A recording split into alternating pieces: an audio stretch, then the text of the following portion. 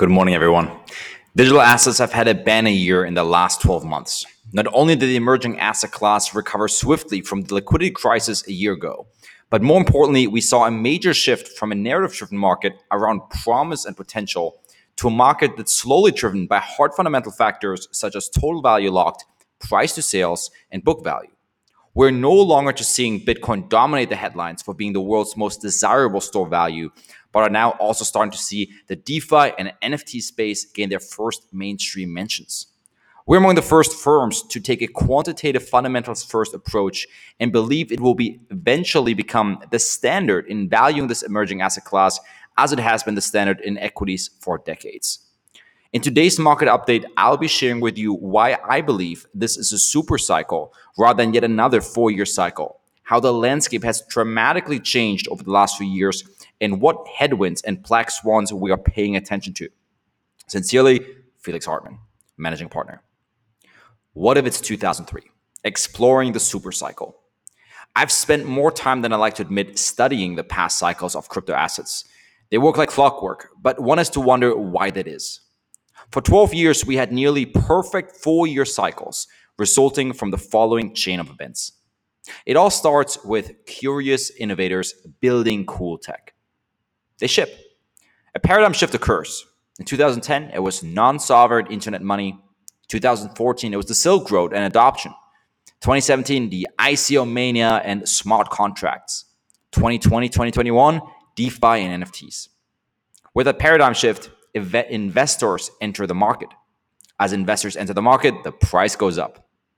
Speculators enter the market, and the price goes parabolic. Hype enters the market. Prices become grossly overvalued. At this point, fundamentals cannot keep up with price appreciation, and the original investors take profits. The price starts correcting. Speculators panic sell. Long leverage is liquidated, creating lower lows. At this point, team funding dries up, the speed of innovation slows, and some developers quit. Investors at this stage, the ones that haven't sold, get disillusioned, and now they sell. A long valley of death forms on the chart while innovators continue to build.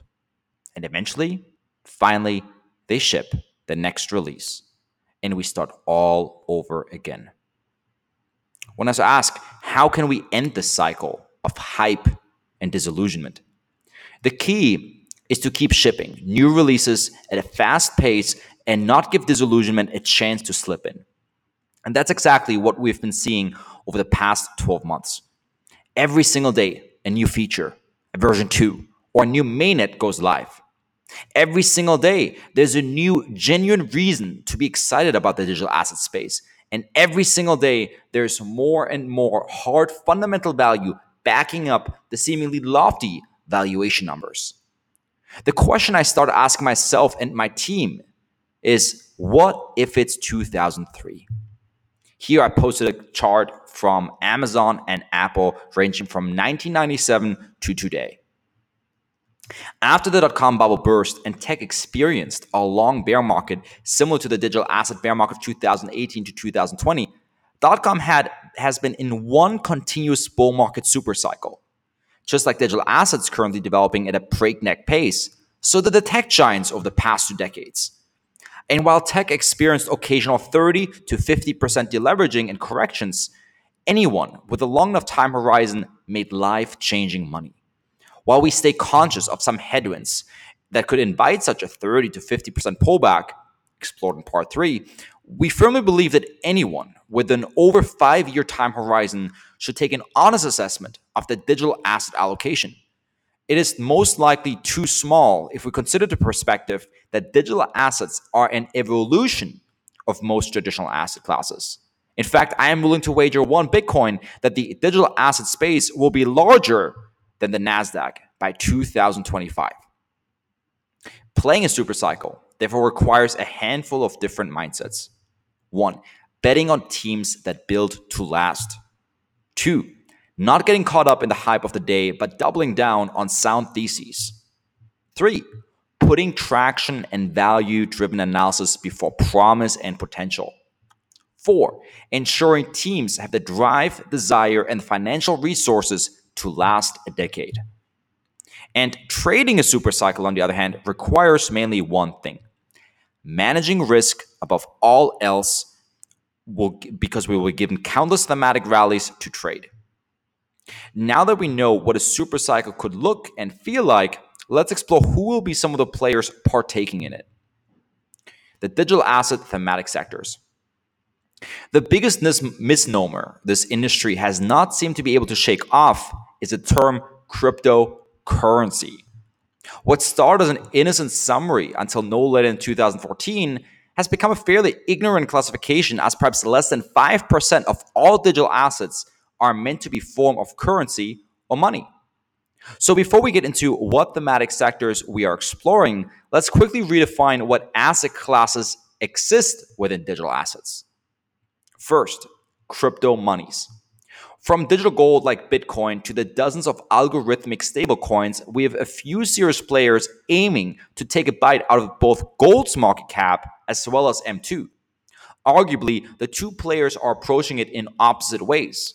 Bitcoin is a store of value first and foremost, and a medium of exchange second. Most algorithmic stablecoins are media of exchange first and foremost, and stores of value second, depending on their rebasing mechanism. Second, crypto commodities. While BTC is purely money, ETH is closer to being a crypto commodity. In fact, that's how the team framed it when they first ICO'd, and the CFTC agrees. Ethereum in a way functions like oil in the real world. You pay a gas fee, yes, that is actually what we call it, anytime you do a transaction on the Ethereum blockchain. And with a future proposed upgrade titled EIP 1559, some of those gas fees will actually be burned and destroyed, similarly to how we use oil up. Many base layer protocols that offer smart contract infrastructure for layer 2 protocols and dApps use a crypto commodity model. Number 3, non-fungible tokens. All the craze in 2021, NFTs have been around for several years and represent all unique values on the blockchain, whether that is art, collectibles, or even digital plots of land within virtual worlds. 4, pass-through tokens. As most projects are fully decentralized and have no central entity behind them, many projects have started passing governance rights as well as earnings of a network onto token holders. This is the subcategory of digital assets we focus on in particular. These tokens give you ownership of a network. These tokens giving you ownership of a network are incredibly powerful, as they have real value and growth as part of the token structure. Within the pass-through token landscape, there are countless thematic sectors we are paying close attention to, as we find they will be the focus in the next few years. In each scenario, we find that owning the infrastructure will be the most valuable asset. First off, DeFi, decentralized finance. DeFi provides the infrastructure that enables every single financial service to be offered as freely and borderlessly as Bitcoin. Already today, you can swap, lend, borrow, insure, and even utilize advanced financial products like perps, options, tranches, and more, all without a middleman, via the countless decentralized finance products that now bank over 43 billion in assets, up from just a few hundred million a year ago. The second thematic sector we're taking a look at is DWEB, decentralized internet infrastructure. Because what good is DeFi if it is all built on AWS? DWEB is an emerging sector we're paying close attention to that aims to decentralize the entire internet infrastructure, from connectivity to DNS, VPNs, browsers, storage, hosting, encoding, and more. The idea is to own unstoppable infrastructure that enables decentralized technologies to become immortal like Bitcoin. The third sector we're looking at is the metaverse, the decentralized social fabric of the internet. The metaverse, while sounding quite abstract, is incredibly interesting. Whether it's gaming, virtual realities, digital identity, or NFT platforms, the metaverse encompasses the digital world from the angle that it is a reality of its own. When you realize that virtual realities will eventually be of the economic size of nation states, it's a no-brainer to own the infrastructure that enables the metaverse. The fourth sector we're looking at are DAOs, decentralized autonomous organizations. DAOs are like global, borderless, and decentralized LLCs or corporations. In a globalizing world, I'd be happy to bet that by 2030, there will be more DAOs than LLCs. And that by 2024, the average startup will launch as a DAO, either instead or as well as through an LLC. So much of the trust issues like share ownership and company bank accounts can be solved via tokenization and multi-sig wallets. We're paying close attention to the protocols that will enable this transformation and usher in the age of DAOs. And the fifth sector we're looking to is privacy infrastructure. If you've ever used DeFi, the first thing you will realize is how awesome it is. The second thing you might notice is how high the gas fees on Ethereum are. But the third thing that most are not paying attention to just yet is how transparent they are. On-chain analytics make you publicly auditable. And that's great for publicly traded companies, but you wouldn't want your bank statements to be on Google updating in real time. We are exploring both natively private blockchains as well as tools that can bring privacy to existing chains. Within these five themes in mind, we see an avalanche of investing opportunities awaiting us in the coming years. Risks, headwinds, and black swans. As the famous saying goes, the most dangerous words in finance are "this time is different." While I'm excited for the future and think that abundance is in store for the digital asset space, it's important to always pause, reflect, and ask oneself what the blind spots may be. While there are a few that I will briefly address, I generally do not see the risk of nation state bans. This is a thought experiment I've gone through several times, and 10 out of 10 times it ends with the loser being not the digital asset space, but the nation attempting to ban it. Nobody has ever successfully banned digital assets, but many have tried. And the ones that do try to ban digital assets only fall further behind in relevance and economic power as tech talent leaves their country for a more forward looking home. Innovate or die. In terms of genuine risk, we are actively monitor. In terms of genuine risks that we are actively monitoring, is what we're paying attention to. Number one, rising interest rates and overall tightening of fiscal policy, leading to a risk-off market environment.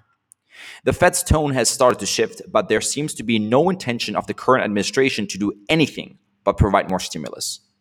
Two, new widespread financial regulation. In the aftermath of Archegos meltdown, Melvin Capital fiasco, and the entire GME saga, it is likely going to lead to some form of overhaul of the financial sector that is still unclear.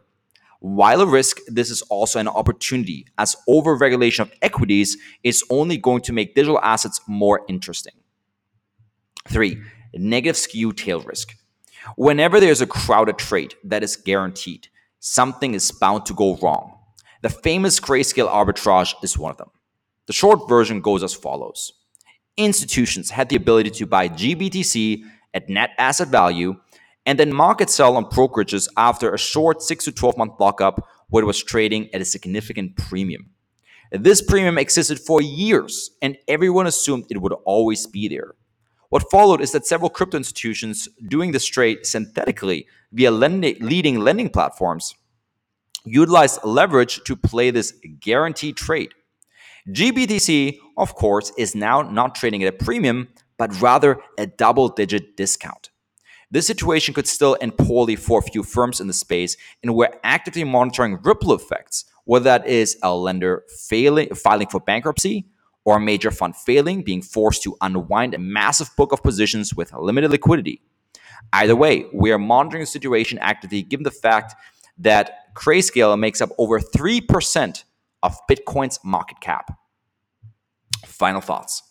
While the market has been on an incredible rise and individual subsectors such as digital monies and the metaverse could use some cooling off, we find that the space is likely entered a super cycle in which money will rotate within while new allocators are joining the space daily at a rapid pace.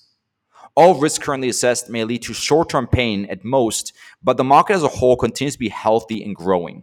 Teams are working overtime to ship new product in what has become an incredibly competitive space. And capital is flowing into the markets like never before from smart and institutional money. I hope you enjoyed this market update. and I will talk to you soon. Have a good one.